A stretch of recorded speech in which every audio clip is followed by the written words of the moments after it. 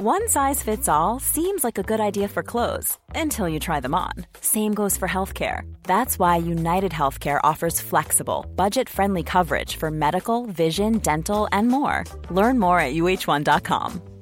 Ever catch yourself eating the same flavorless dinner 3 days in a row?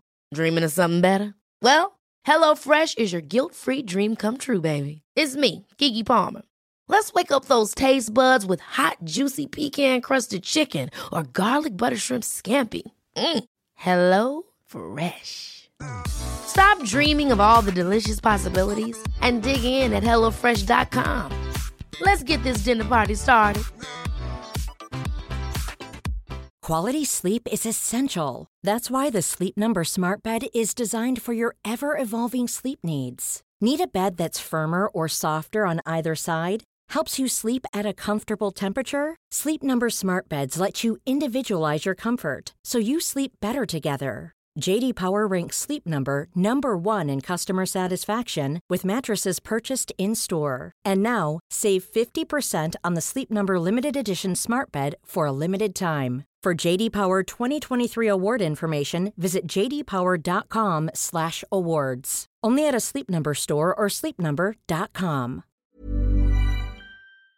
Henry läser Wikipedia.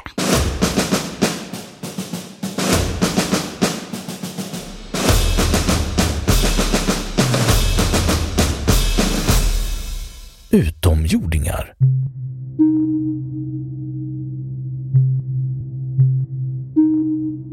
Berättelser om fiktiva utomjordingar är vanligt i science fiction-berättelser. I äldre berättelser handlar det ofta om intelligent liv på månen, medan det från 1800-talet istället oftast handlar om liv på Mars och andra himlakroppar i solsystemet.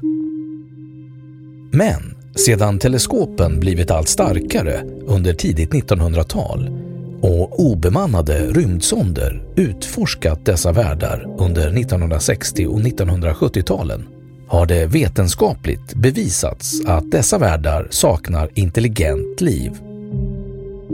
Istället har berättelserna kommit att fokusera på intelligent liv på världar i andra planetsystem.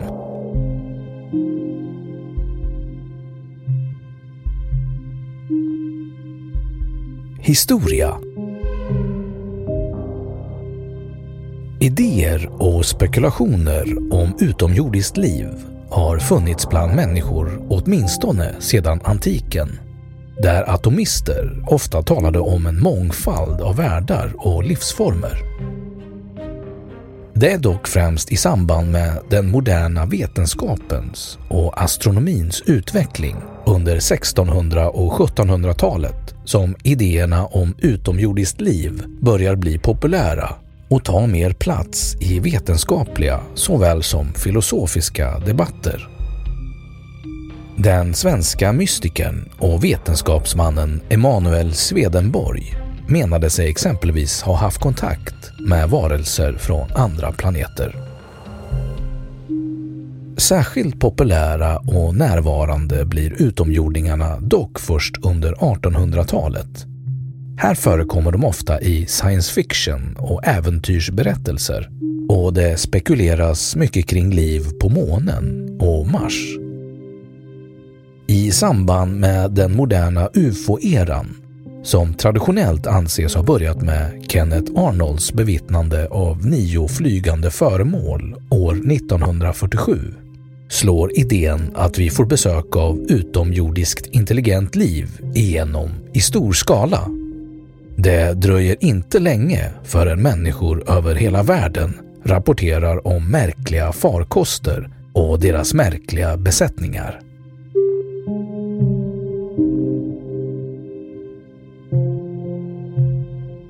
Den första rapporterade UFO-observationen. Kenneth A. Arnold var en amerikansk affärsman och pilot. Han är som sagt mest känd för att ha gjort vad som är allmänt känt som den första rapporterade observationen av oidentifierade flygande föremål i USA efter att ha påstått sig ha sett 9 ovanliga flygande föremål flygande i en formation nära Mount Rainier i Washington. Arnold beskrev själv objekten som att de liknade ett platt tefat eller en skiva. Och han beskrev också deras orytmiska rörelse som ett tefat som studsar över vatten. Efter denna beskrivelse myntade pressen snabbt termen flygande tefat eller flygande skiva för att beskriva liknande objekt. Senare skulle Arnold tillägga att objekten liknade en skära eller en flygande vinge.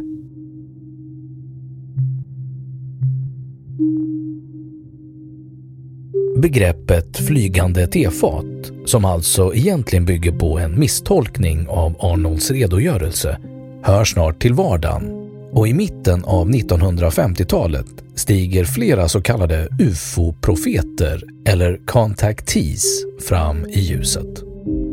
Enligt dessa personer, som snart tilldrog sig stora skaror av anhängare, är utomjordingarna välvilliga och för det mesta även väldigt vackra. I kalla krigets science fiction-filmer presenteras dock en annan bild. Där är utomjordingarna, med vissa undantagsfall, illvilliga.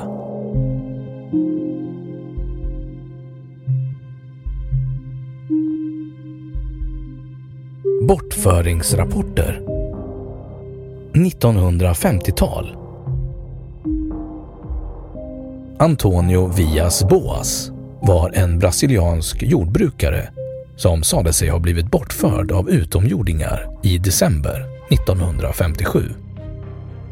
Villas-Boas och hans bror arbetade sent en kväll på ett fält. Ett starkt ljussken på himlen närmade sig fältet, vilket skrämde bröderna som skyndade hem. Följande kväll återvände Villas-Boas själv till fältet för att slutföra arbetet. Ljusskenet återkom runt midnatt och närmade sig fältet mycket snabbt. Villas-Boas försökte bege sig därifrån, men traktorn stannade. Ljusskenet, vilket visade sig vara någon form av rymdskepp, landade och Villas-Boas togs ombord av 2 varelser. Ombord på skeppet utsattes han först för vad som verkade vara någon form av blodprov och fördes sedan till ett rum där han tvättades med någon slags vätska. Han lämnades sedan ensam.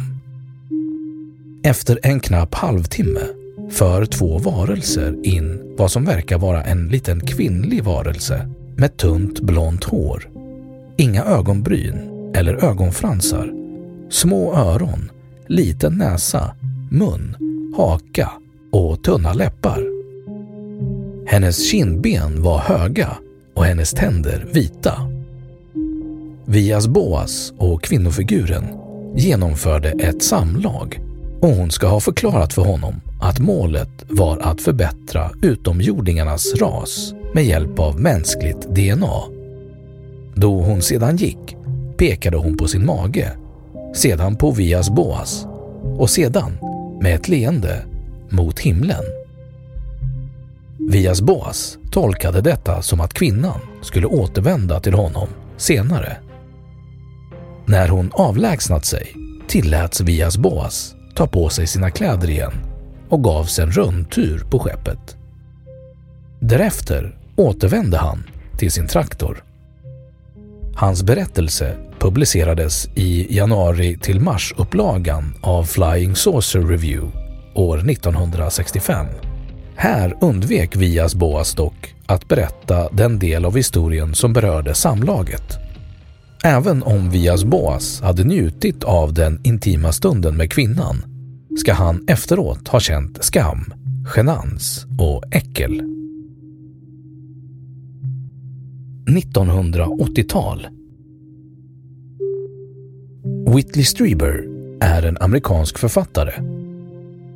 I mitten av 1980-talet blev han ytterligare känd för sina självbiografiska böcker om UFO-fenomen och sina påstådda möten med och bortförande av utomjordingar.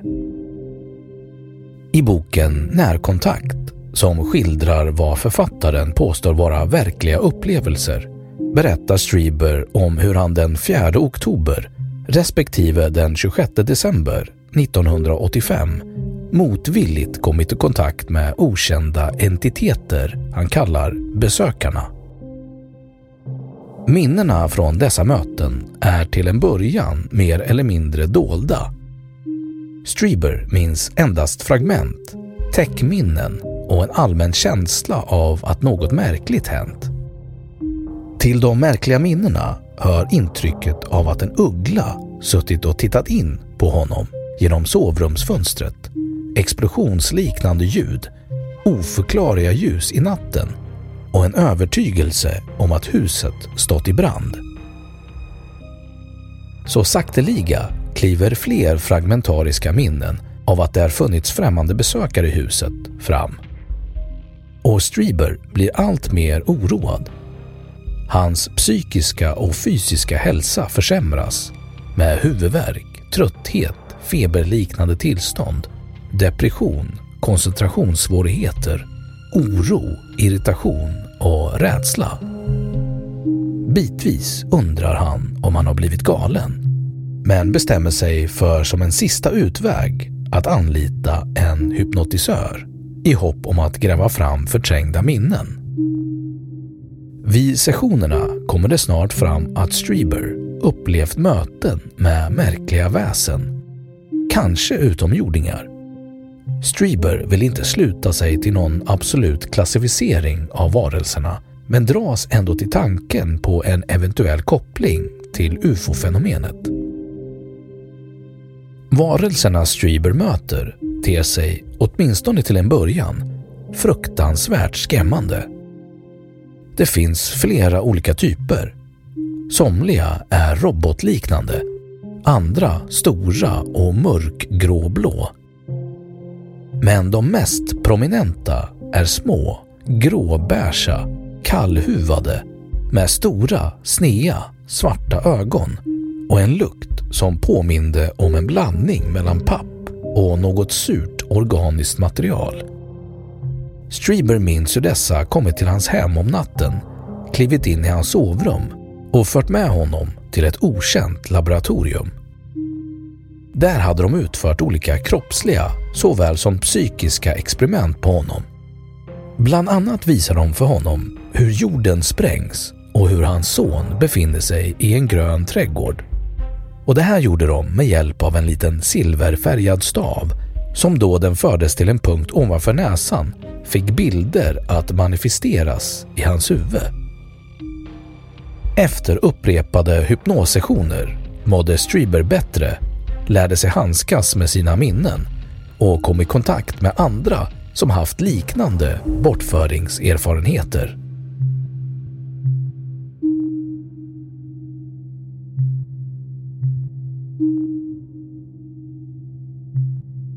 Fram till de första bortföringsrapporterna, där Antonio Villas-Boas hör till de mest kända tidiga fallen, är det UFO-profeternas bild av de välvilliga rymdbröderna inom citationstecken som dominerar. Med Whitley Striebers personliga redogörelse för hur han kom att bli bortförd av små grå utomjordingar vänder vinden ordentligt och berättelserna om kontakt med utomjordiskt liv får allt mer sinistra undertoner. Utomjordingarna är inte längre vare sig vackra eller välvilliga, utan små, ondsinta och groteska. På senare år har dock även detta börjat förändras. De bortförande utomjordingarna verkar återigen arbeta för mänsklighetens bästa. De varnar exempelvis för eventuella kärnvapenkrig, mänsklig girighet, materialism och miljöförstöring.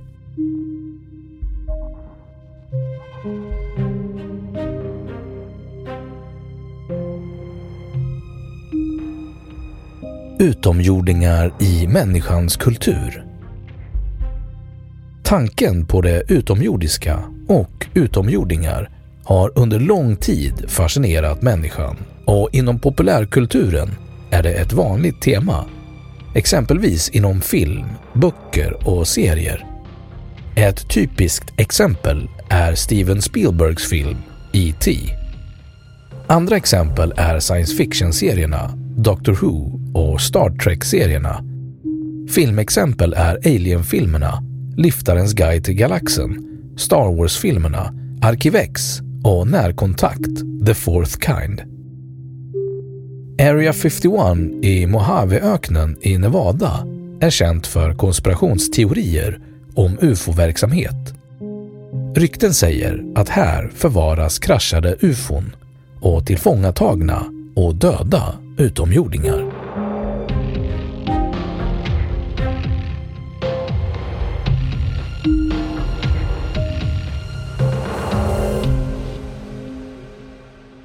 Då har Wikipedia sagt sitt om utomjordingar. Even when we're on a budget, we still deserve nice things. Quince is a place to scoop up stunning high-end goods for 50 to 80% less than similar brands. They have buttery soft cashmere sweaters starting at $50, luxurious Italian leather bags, and so much more. Plus, Quince only works with factories that use safe, ethical, and responsible manufacturing. Get the high-end goods you'll love without the high price tag with Quince. Go to quince.com/style for free shipping and 365-day returns. Hold up. What was that? Boring. No flavor. That was as bad as those leftovers you ate all week. Keke Palmer here, and it's time to say hello to something fresh and guilt-free. Hello Fresh. Jazz up dinner with pecan-crusted chicken or garlic butter shrimp scampi. Now that's music to my mouth. Hello Fresh. Let's get this dinner party started. Discover all the delicious possibilities at hellofresh.com.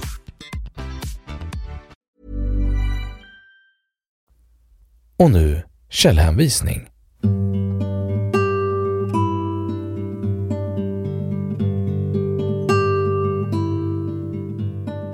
1. Natalie Haynes, 29 september 2015. Why are we obsessed with Martians? BBC. Läst 25 oktober 2017.